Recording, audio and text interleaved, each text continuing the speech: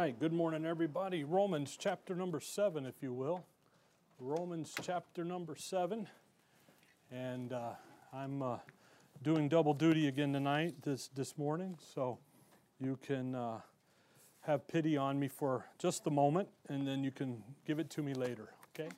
We've been talking about this issue here the last couple weeks about really kind of what is this thing called grace.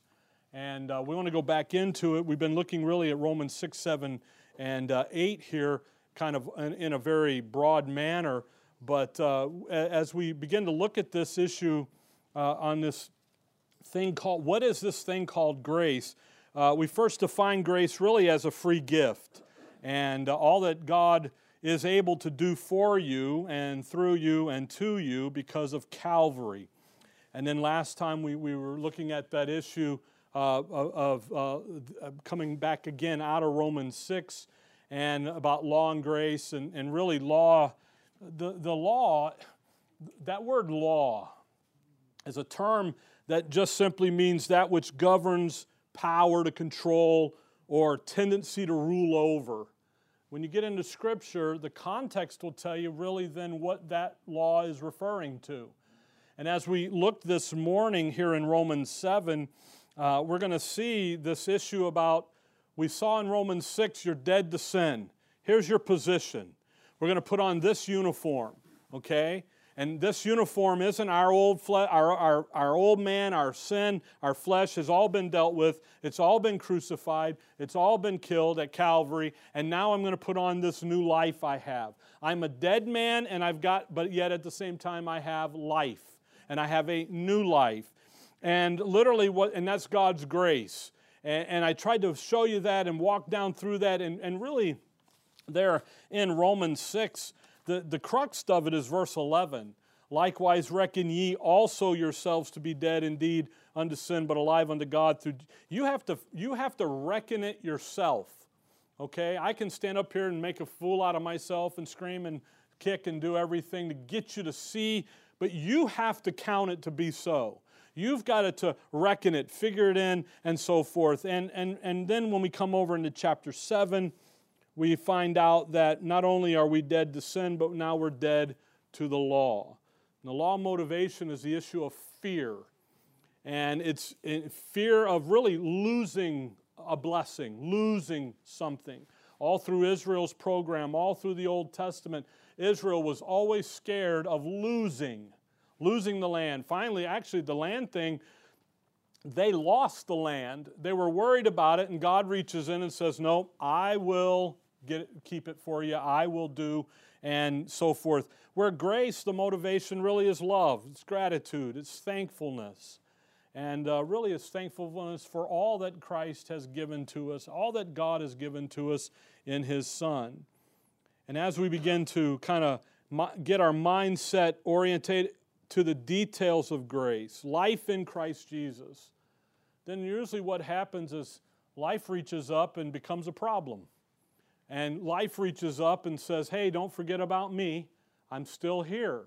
And it's a wonderful thing, quite honestly. It's actually brilliant. It's the wisdom of God that not only does He save you, that issue of salvation in the initial tense, in the past, but He also saves you now in the moment, in the present. And that's that issue of sanctification. That's the issue of our walk. He's going to ultimately save us out in the future, and that's our glorification. And those three tenses of salvation. Every time you read, in Philippians, he tells them, work out your salvation. Well, that's not justification. The preceding verses above that, they're terrified by their adversaries. They got a lot going on in their life. And he says, work that stuff out to save you from it, to rescue you from it. So there's a thinking, there's a mindset here. So not only do we learn our position, we've got this new position. We play first base, but now we're going to find out we got to be playing in the right rules, in the right system, in the right program. So I'm not going to play first base according to soccer rules because it won't look right. It won't work. I'll be trying to kick the ball instead of catch the ball. See, it just doesn't work that way. So then what happens in all of that is then life kind of just sticks up and says, hey, I'm still here.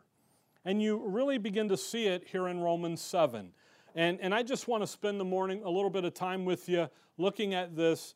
If I get to where you see me wiping my nose and stuff, that is because this morning I woke up with a head cold or something. And I thought that Dayquil will work, and it doesn't when I get to talking. It just releases everything. So I apologize for the handkerchief. Growing up, men always carry 2 handkerchiefs, one for someone in need and then one for yourself. So, it's just like wearing a hat, When you come into a building, you take your hat off, the etiquette stuff. You don't see that anymore, but especially when you come into this room, you're supposed to take your hat off. Anyway, that has nothing to do with this. Romans 7. Romans chapter 7.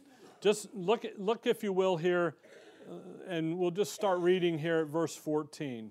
For we know that the law is spiritual, but I am carnal, sold under sin. Actually, you know what? Let's go up. Well, yeah, that's good. We'll just stay here. Go back up in chapter 7. You look at verse 4. Wherefore, my brethren, ye also are become dead to the law by the body of Christ. You see that ye also are become dead? Not only are you dead to sin, Romans 6, but now you are also dead to the law. And then Paul is going to lay out here that the issue isn't the law, the issue is you. The law of God is righteous, he's going to say. The law of God is just, it's adequate, it's right there. But the problem is, verse 14, I am carnal, sold under sin. Now, when we go through this, the I here is Paul. Paul is going to be talking about himself. I know sometimes people say, well, he's talking about an unbeliever back and forth. Why would he talk to believers about how an unbeliever felt? No, he's talking about him. He's using himself as an illustration of, hey, this is what happens to a believer when you get your eyes off of where you're at and off of who you're supposed to be. Verse 15, for that which I do, I allow not. For what I would, that do I not, but what I hate, that do I. Now, isn't that an interesting verse? What I would do, I don't, and then what I don't want to do, that's what I go do. See? For that which I do, I allow not. For what I would, that do I not, but what I hate, that do I. If then I do that which I would not, I consent unto the law that it is good. But then it is no more I that do it, but sin that dwelleth in me. For I know that in me, that is in my flesh, dwelleth no good thing. For the will is present with me, but how to perform that which is good, I find not. For the good that I would, I do not, but the evil which I would not, that I do. Now if I do that I would not, it is no more I that do it, but sin that dwelleth in me. I find then a law, that when I would do good, evil is present with me. For I delight in the law of God, after the inward man. But I see another law in my members, warring against the law of my mind, and bringing me into captivity the law of sin, which is in my members. O wretched man that I am! Who shall deliver me from the body of this death? I thank God, through Jesus Christ our Lord. So then with the mind I myself serve the law of God, but with the flesh the law of sin. And again, Paul here, he's talking about the conflict that exists within the life of a believer. Notice verse 15. For that which I do, I allow not. For what I would, that do I not. But what I hate, that do I. Look at verse 22. For I delight in the law of God after the what? The inward man. That's a saved man conversation here. It's not talking about being saved in the condition of only a saved person would talk about their inward man. Only a saved person would say, verse 24, O wretched man that I am. A lost man does not say that. They say, what a great guy I am. See? Here's Paul, and what's he doing? He says, look, there's a conflict between the old man and the new man, okay? So here's Calvary. Here's the old man. Sorry, guys, you're on the old man side, okay? Here's the old man, and then here's the new man. You guys got the new man, okay? You have the new man too, but illustration per. And there's a conflict. And when I walk in the Spirit over here, and I walk in the flesh, there's this conflict that's going to continue to go. And what Paul begins to do is, if you look there at verse 21, I find then a law. See that? That when I would do good, evil is present with me. A law. That which governs. I find something that's going to has the power to control me, to rule over me. And I've got a conflict here. And literally what you're reading is a conflict between law and grace. Look back in Romans 6. Just see this in Romans 6. Romans 6, if you go back there to verse 6, knowing this, that our old man is crucified with him, that the body of sin might be destroyed, that henceforth we should not serve sin. Drop down to verse 14. For sin shall not have dominion over you, but ye are not under the law, but under grace. When we're going to walk and we're going to live our lives, we have two realms to work in. We can walk in the flesh, the old man, or we can come over here and walk in the Spirit, in the new man. And when we take those two things and we begin to kind of work them out in our thinking and work them out, you know what? There's a conflict that arises. And there's something that comes up here. Look in chapter 7 here. Look at verse 5. For when we were in the flesh, the motions of sin. See that? Motions of sin? Romans 6. That the body of sin might be destroyed. There's sin and your body go hand in hand with each other. The law comes in. With the law is the knowledge of sin. And the knowledge of sin now looks over and says, that body, with your body, your flesh loves the law. Loves to be told what to do. Just tell me what to do so I can go and do it. So what are we? We're going to come over here and as believers, we're going to crucify that, set it over here. We're going to work over here now in the Spirit. By the way, if you come to chapter 8, just real quick here, in verse 1. Chapter 8, in verse 1. Walking in the flesh, by the way, just remember, walking in the flesh is to walk in the law. Walking in the Spirit is going to be walking in grace. So when he says, I function and I'm operating and I'm over here in my flesh, like in 7:18 there, that is in my flesh, dwelleth no good thing. When you walk in your flesh, the law comes in and is your right arm of ba-boom. But when you walk in the Spirit, you're going to walk in grace. Romans 8 verse 1, there is therefore now no condemnation to them which are in Christ Jesus, who walk not after the flesh, but after the Spirit. For the law of the Spirit of life in Christ Jesus hath made me free from the law of sin and death. So what's the rule? What's the governing tone of the Spirit? Life in Christ Jesus. What's the governing tone? What's the rule of the law of sin? Death, destruction. So you've got this issue here where you come in, by the way, verse 3, for what the law could not do, in that it was weak through the flesh, God sending His own Son in the likeness of sinful flesh, and for sin, condemned sin in the flesh, that the righteousness of the law might be fulfilled where? In us, not by us, not us out here doing and keeping the 10 Commandments. It's fulfilled where? In you, in your inner man. Why? Who walk not after the flesh, but after the Spirit. For they that are after the flesh do mind the things of the flesh, but they that are after the Spirit, the things of the Spirit. So when we get to talking and thinking about what is this thing called grace, really, literally what we're saying is, will the real you stand up here? Will the real you be acknowledged? If you're going to work and function over here under the law, you're just going to live a life where you want to live it, which is usually in sin. But if you're going to come over here and you're going to walk and live in the flesh, in the Spirit, now we've got life in Christ Jesus. Who makes that choice? You do. See, God laid His grace out there.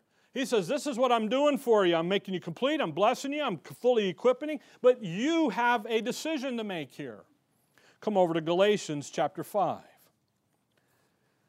So if you just kind of catch here, walking in the flesh is to walk under the law, because what you're doing is you're saying, give me something to do, because your flesh says, I need something to do. Resting in who you are in Christ, no, I'm already there. I'm good to go. Look at Galatians 5, and notice this verse 16. For this I say, walk in the Spirit, and ye shall not fulfill the lusts of the flesh. Okay, how do I not fulfill the lusts of the flesh? Walk in the Spirit. Duh. Sorry. What's the verse say? The Word of God effectually worketh in you that believe. Believe the verse. Guess what's going to happen? Galatians 5:16. What's going to happen? I won't fulfill the lusts of the flesh if I'm over here minding the things of the Spirit, the things of Christ. But that didn't mean that flesh doesn't try and get in there, and it just says, I'm not doing this. Verse 17, for the flesh lusts against the Spirit, and the Spirit against the flesh, and these are contrary the one to the other, so that ye cannot do the things that ye would. Look at the impact.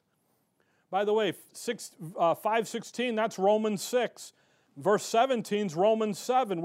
But look at the impact that the flesh has on your life.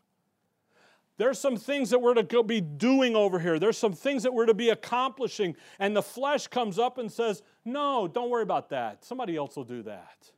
And now I'm over here and we've got this conflict. We've got this war going on in your inner man.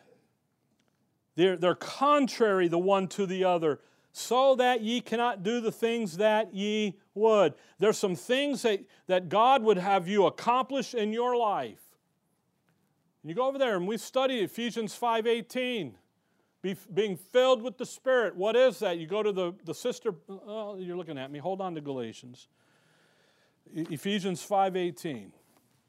This is where we get to depart from the text. Ephesians 5, verse 18. You guys okay? All right. He says, be not drunk with wine wherein is excess, but be filled with the Spirit. What is that? Well, Colossians chapter 3 says, let the word of Christ dwell in you richly. Same versing. So to be filled with the Spirit is to let the word of Christ dwell in you rich. It's to come along and it is to be the controlling mechanism in your life. The word of God is to control every aspect of your life. No matter what that aspect looks like, it's to come in and it's to be the controller. Then he says, verse 19, 20, and 21, he talks to you, your volition, you.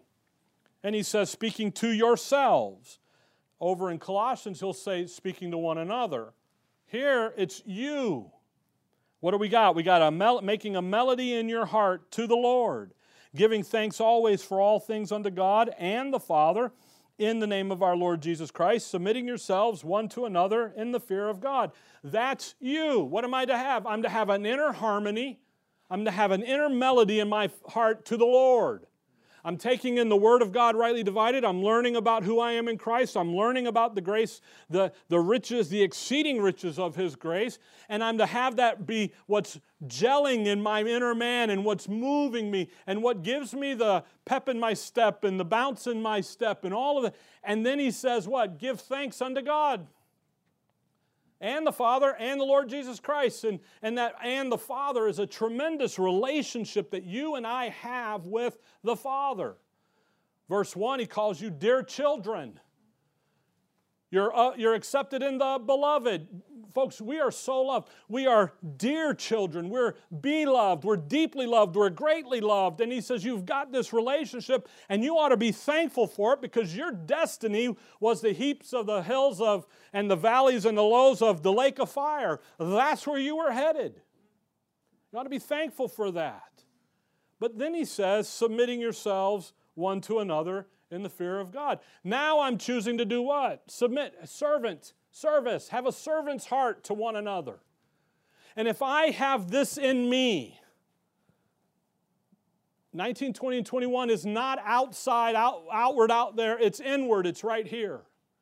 then when I picked and choose to play and be in the role of a wife, the role of a husband, the family roles, the work roles, then where am I coming from? I'm coming from an inner melody, a thankful heart, and a servant's heart. By the way, look at verse 22. Wives, submit yourselves unto your own husbands, as the husbands commanded you and tell you what to do. Doesn't say that. Now, I know that out there in Christianity, it doesn't say that, does it? It says, wives, submit yourselves unto your own husbands as unto who? If you ladies, wives, and potential wives, if you are doing verses 19, 20, and 21 in your life, then to come over here and to be a wife and to be in a role of a submissive wife is not a hard thing to do. Why? Because I'm already submitting myself one to another.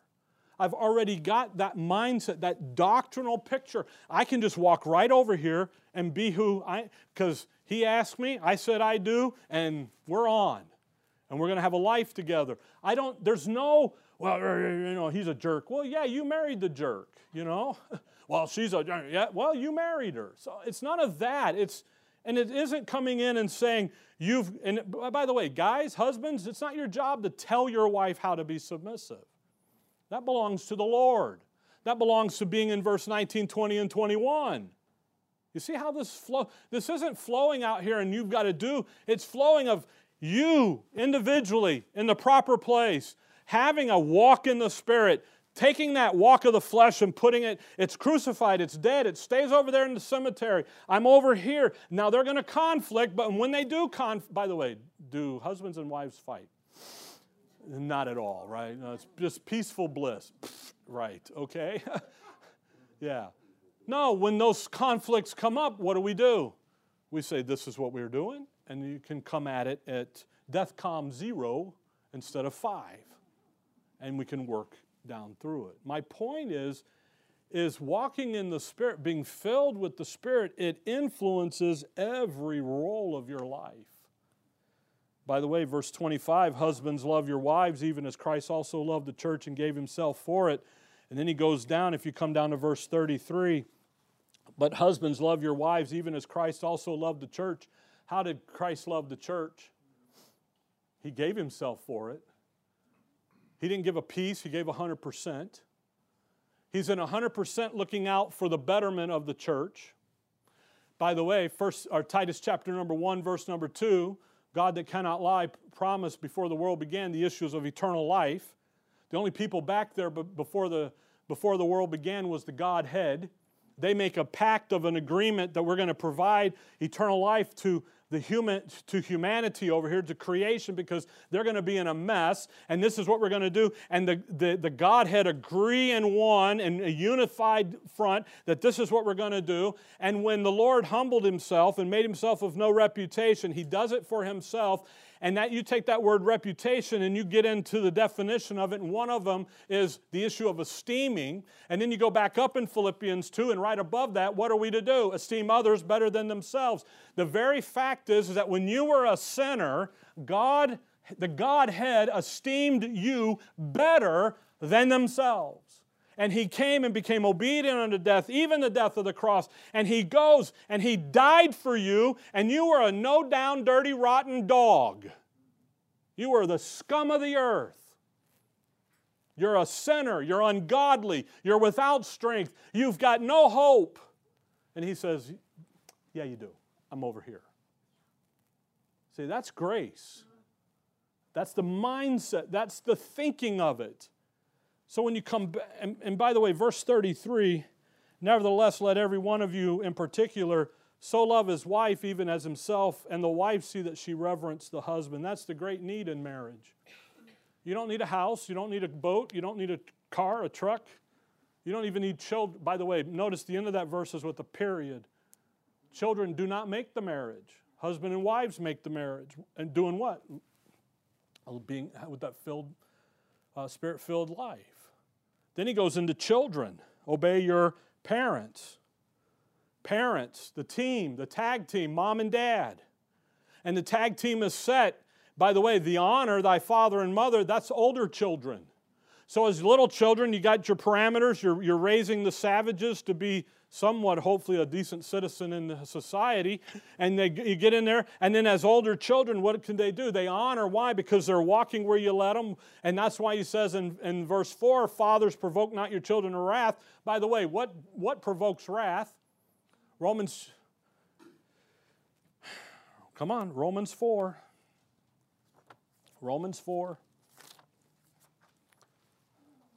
Romans 4. Romans 4, verse 15. Because the law worketh wrath. For where no law is, there is no What works wrath? What provokes wrath? Fathers, provoke not your children to wrath. What's that? That's the law. By the way, how long is a man under the law? Under the law? Till he does what? Till he dies. I would hope that you dads and mom, by the way, fathers provoke, that doesn't leave mom out. Okay?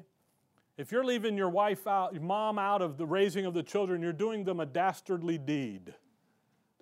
Fathers, set the standard. Bring them up in the nurture and admonition of the Lord. Here's what we're going to do. And the wife comes and mom comes and they work together. Bring them up, by the way. Take them through every detail of life. Teach them. Implant the Word in their conscience, in their inner man, and get it down in there. And when you walk that way, you begin to be led by the Spirit of God. You begin to be filled with the Spirit of God. And next thing you know, you've got children that grow up and they honor mom and dad because they're right there. Not because mom and dad said this, do this or else, but because they see the significance of it and the importance of it. And they're right there. That all starts with walking in the Spirit. I'm trying to show you how it just trickulates out down into life. We didn't go up here we're not at Harvard Law in the ivory towers. We're where? We're right down here where you live. And then you got the servants and the masters, so now we're out in the work society. We're out amongst culture, and here we are. By the way, back up in verse 31 there of chapter 5, for this cause shall a man leave his father and mother, and shall be joined unto his wife, and they two shall be one flesh. Folks, when you got married, you created a new family identity. Your mom and dad have no say over your new identity. I'm sorry.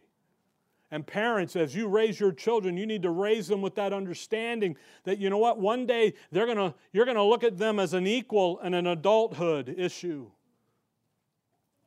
And when that happens, then you're going to treat them as adults and not as children over here under your tutelage, tutors and governors, but you're going to look at them as adult children, and you're going to be able to say, look at them, wow, what a great deal they did, and let's love them.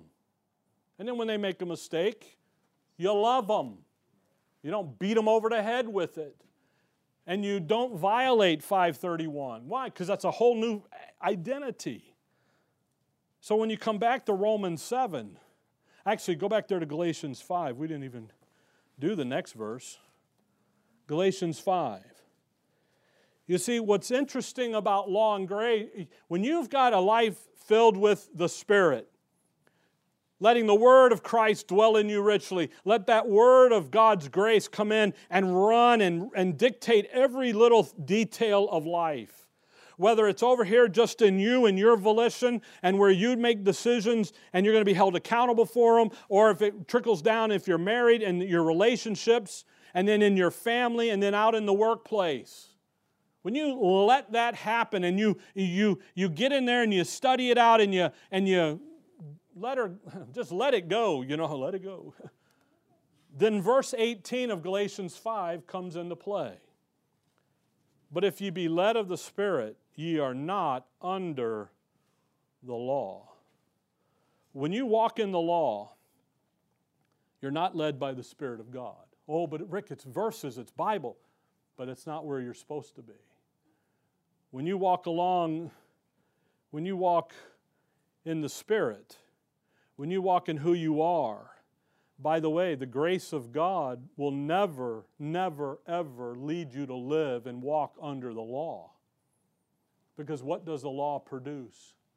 Wrath. ultimate spiritual death. Come back to Romans 7.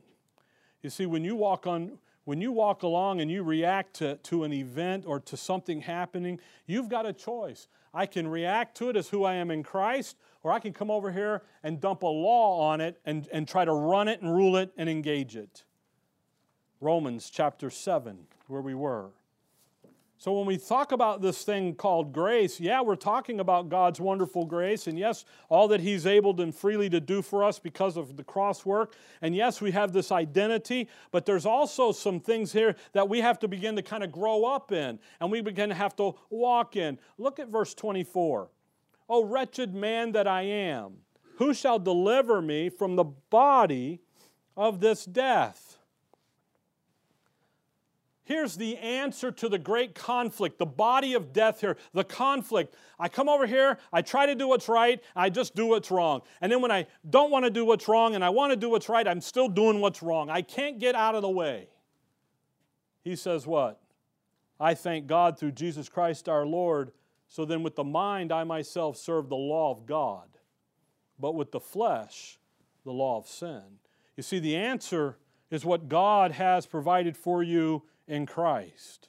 It's not what you did or didn't do, but it's when you walk consistent with the program of grace, when you walk consistent with who you are in Christ, when you walk consistent where God has placed you in Christ. That's why right division is so important. Not because we can win debates and arguments, but rather so that we understand who we are in Christ, so that we understand where we're to go to get the information for me. Come over to Ephesians chapter 3. You see, in grace, there's tremendous empowerment for the believer to handle the struggle between your flesh and the Spirit. This great struggle here, He's enabled it. He's equipped you. And rather than trying to figure it all out in the energy of yourself, come over here and let God's grace teach you. Teaching us that denying we should live. I'm going to deny that. I'm going to come live this way. Look at Ephesians 3, verse 14. "For this cause I bow my knees unto the Father of our Lord Jesus Christ, of whom the whole family of heaven and earth is named, that He would grant you, according to the riches of His glory, to be strengthened with might by His Spirit." Where? Come on, you can talk to me. In the inner man. Okay? Notice He doesn't strengthen you with might by the Spirit on the outer man. He says where? On the inner man. The source of power for the believer today is the Spirit of God working in the inner man. The power of God in your life comes from the Spirit working in the inner man. And that's why the inner man is the issue. That's why it is the focus. And when I look for the power of God, and when I'm out there looking for something on an outward demonstration, you'll never find it. You may see something and say, "Oh, wow, that looks like it," but that's not the real deal. Why? He's not working outwardly. He's working where? Inwardly. Come on, hold on. Well, you can let it go fly. It's Philippians chapter 2. Just look at Philippians 2 on your way to Colossians 1. You see, the Word of God is what the Spirit of God uses to energize the believer. It's where His power is. It's the source of it. Philippians 2, verse 13, Paul writes, "For it is God which worketh in you, both to will and to do of His good pleasure." Where's He working? In you. So then what do I need to get in me? I need to get in His Word rightly divided. I need to get in that stuff that He's going to work with. Now, if I build up Matthew, Mark, Luke, and John in there, He ain't working in that, but it's good to know. It's good to have in there. But man, when I get over here in Romans to Philemon, boom, there it is, and I'm ready to roll. I get over here into Hebrews to Revelation. You ought to know that. It's wonderful things. You ought to do it. And boom, you know that Paul demands that you understand your Old Testament? He constantly drags us back into Genesis 1. And some of us are so Bible dumbbells about Genesis 1, and you need to know that. Why? Because Paul pulls you back there. Romans, Paul pulls you back over and over again to Genesis. He does it in Corinthians. He'll pull you back. Now, Ephesians, he pulls you back before the foundation. We're to know it. Colossians, but where's he working? Inside of me. Colossians 1, verse number 9. For this cause we also, since the day we heard it, do not cease to pray for you and to desire that ye might be filled with the knowledge of His will in all wisdom and spiritual understanding. That, the purpose, the intent of being filled with the knowledge of His will and all wisdom and spiritual understanding, that ye might walk worthy of the Lord unto all pleasing, being fruitful in every good work and increasing in the knowledge of God. What motivates your walk? What gets you going? What you say, you know what, I'm going to get up today, I'm going to live for the Lord today. And about an hour and a half in, you're now down off, drinking something or you're doing something you shouldn't be doing. What happened? Well, what does that verse say? We need to be filled with what? We need to be filled with some knowledge, don't we? Not any knowledge, but the knowledge of His will. Where do I find out about His will? Ephesians 1, don't I? I find His will out in Paul's epistles. I need to have some understanding. I need to have some wisdom and some spiritual understanding. The great three, the gold, precious stones, and the gold, silver, precious stones here, knowledge, wisdom, and understanding. I got to have that. And when I have it and I have it in me, now what can I go do? Now I can go have a worthy walk. Now I can come out here and I can have the Word of God and the sound doctrine grip me and fill me up and move me along in that walk that's worthy. How? Because I got over here and I said, you know what? I want this to grip me. And off I went. Come over to 1 Thessalonians chapter 2. 1 Thessalonians chapter 2. You know Hebrews 4 and verse 12. You should. For the word of God is quick and powerful and sharper than any two-edged sword, piercing even to the dividing asunder of soul and spirit, and of the joints and marrow, and is a discerner of the thoughts and intents of the heart. Folks, the Word of God, He reads your meter at every roll. He's the discerner of the thoughts and intents of the heart. Jeremiah says, your heart's desperate and wickedly, and you can't know it. The Word of God knows it. By the way, verse 13 says, neither is there any creature that is not manifest in His sight, but all things are naked and open unto the eyes of Him with whom we have to do. The Word of God, that's what energizes the believer. That's what energizes your Christian life. It's the quickening. It's powerful. It's the energy. 1 Thessalonians 2 and verse number 13. Paul writing to the Thessalonians, the end of the verse there, the Word of God which effectually worketh also in you that believe. The Word will work. He looks at those Corinthians in 2 Corinthians 2 and he says, I wrote you a letter. And you know what? You guys finally paid attention and you obeyed the letter. And wow, look, that letter got you to godly sorrow and godly repentance. And you guys fixed the situation. The Word works. The power of the Holy Spirit works. And it works in your life through the Word of God. As you intake the doctrine daily. As you come over to Romans 12. As you go in there and as you renew your mind day by day. And as you put it in and as you begin to take it in and you take it in daily, you're diligent about it, you're consistent with it. And as you take it in and you store it up, the next thing you know, you'll be in a situation and a verse will pop and run across your thinking pattern and you'll go, whoa, wait a minute, maybe I shouldn't be doing that. And you'll, woe is me. Woe down, slow down here. Now, Romans 12, 1 and 2 is the mechanism of how this works. How the Word empowers the believer. Romans 12, verse 1. I beseech you, therefore, by the mercies of God. Note, by the way, beseech, not begging. That's not a begging word, okay? Beseechment is, here is the Apostle Paul looking at the Romans and saying, come and join us. And the reason I want you to come and join us is the mercies of God, which is the first 11 chapters of Romans. He justified you, He gave you an identity, and He's dealing with you directly, not with you through the nation of Israel. Those are mercies of God.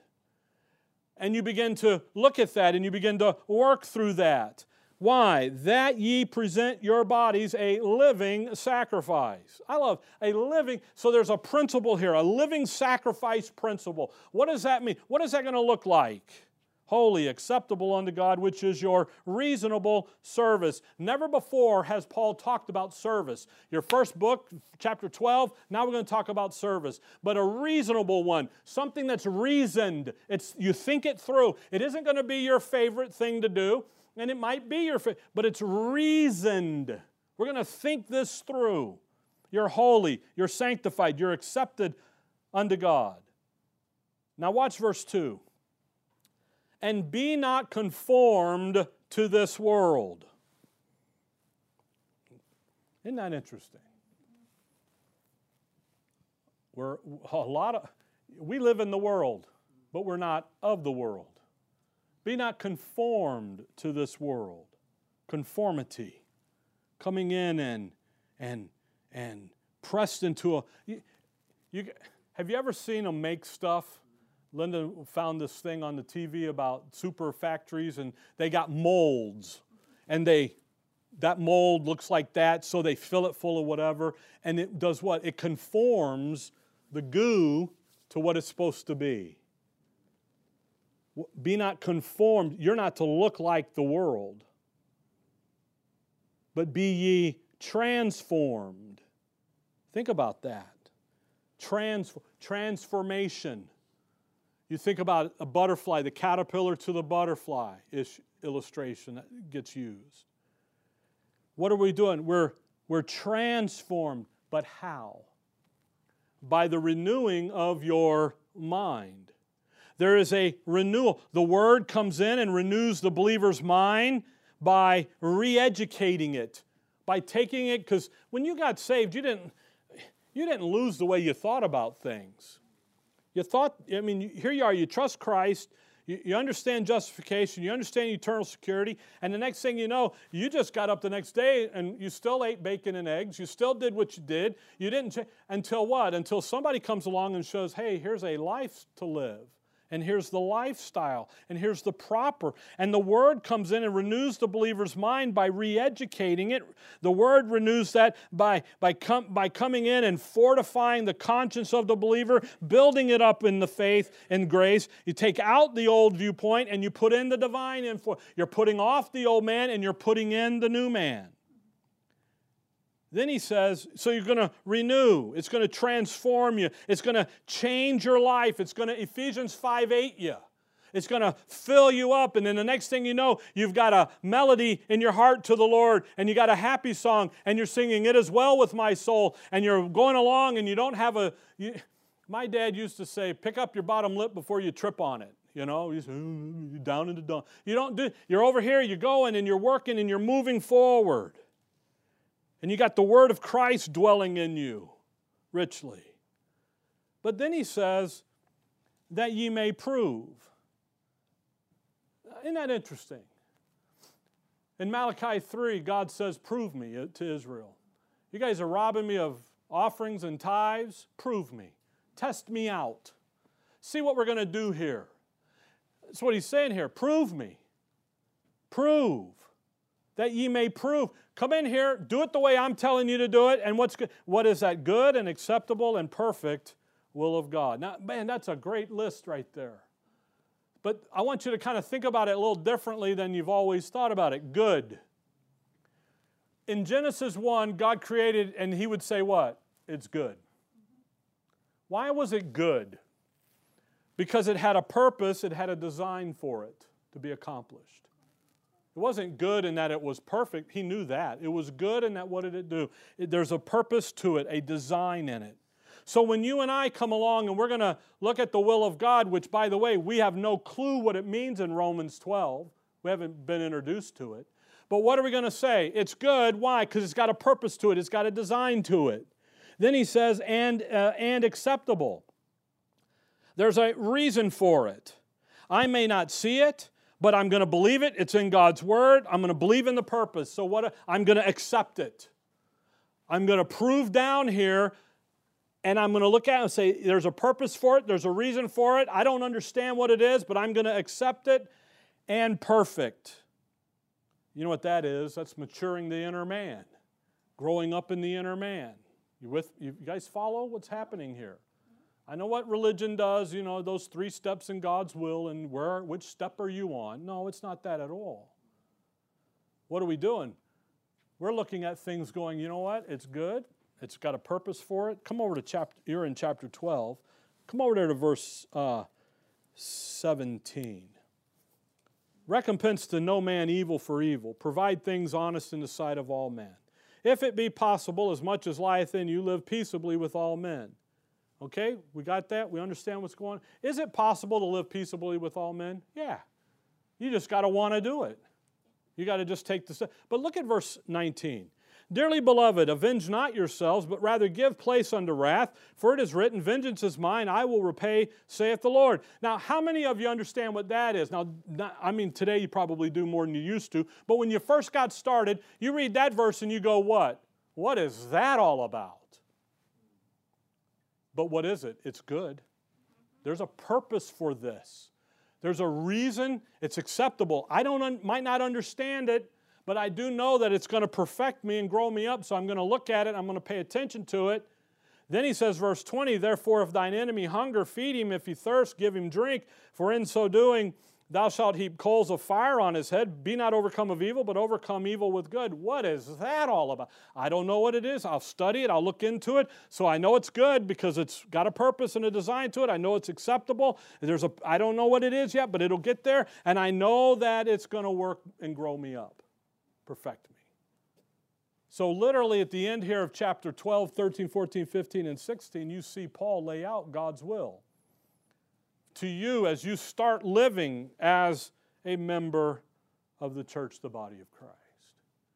And he uses specific areas to get you to think about, hey, there's something going on here. Come over to 2 Corinthians chapter 4. You see, folks, we are to be renewing our minds. We don't want to walk after the flesh because that leads to death and destruction and condemnation.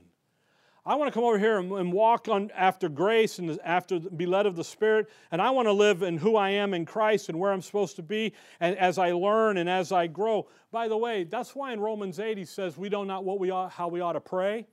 Why? Because you're still learning. See? You're not on the pinnacle of Ephesians. It's interesting, in advanced doctrine, Paul records 5 of his prayers for the saints. 2 in Ephesians, 2 in Philippians, 1 in Colossians. And guess what? None of them ask for the Powerball numbers. And everybody in the room that plays Powerball is asking for the numbers. Doesn't say anything about a new car, new house, new job, new whatever. It says what? I want you to be enlightened. I want you to be empowered. I want you to have a little understanding of how to make decisions. I want you to have a little peace. And I want you to come to know Him deeper and deeper and deeper. See, we've got to think about this. 2 Corinthians 4, verse number 16, for which cause we faint not. But though our outward man perish, yet the inward man is renewed day by day. For our light affliction, which is but for a moment, worketh for us a far more exceeding and eternal weight of glory, while we look not at the things which are seen. There's a walk by sight. But at the things which are not seen, walk of faith. For the things which are seen are temporal, but the things which are not are eternal. What is this thing called grace? Another component of it is the Word of God re-educating your mind. Giving you the understanding of all that you have in Christ. And as it does that, and as you learn that, it transforms you. It brings all of that into your walk, your life. And you're motivated and you're empowered to go live like who you are in Christ. Why? Because I'm renewing it day by day. Not once a week, not once a month, but every day. That's why we encourage you to read 3 chapters a day. The end of July's coming, August is coming. You can read 3 chapters a day, Romans to Philemon, and guess what you get? 28 days later, you're done with the 13 epistles. Take a day off, start over the next day. Why? Because you're constantly feeding the Spirit. Bullinger said in his book on the 2 natures of a believer that the dog you feed is the dog that wins. If you feed the flesh, guess what's going to win? The flesh. If you're feeding the Spirit, your inner man, guess what was going to win? That over there. What is this thing called grace? Yes, it's about our justification. Yes, it is about the free gift. Yes, it is about our identity. But it's also about our life as we go and live. I said it last week. I'll say it again, folks. We have the privilege of putting on display the culture of heaven right here in the ghetto of humanity. And if you think about that, nothing will stop you from being who you are in Christ. Okay? All right. Dear Heavenly Father, we thank you for the morning, Lord. We thank you for your word. And above all, Lord, we just thank you for who we are in your Son and for everything that you've given to us. In your name we pray. Amen. All right, we'll stand. We'll be dismissed with the song.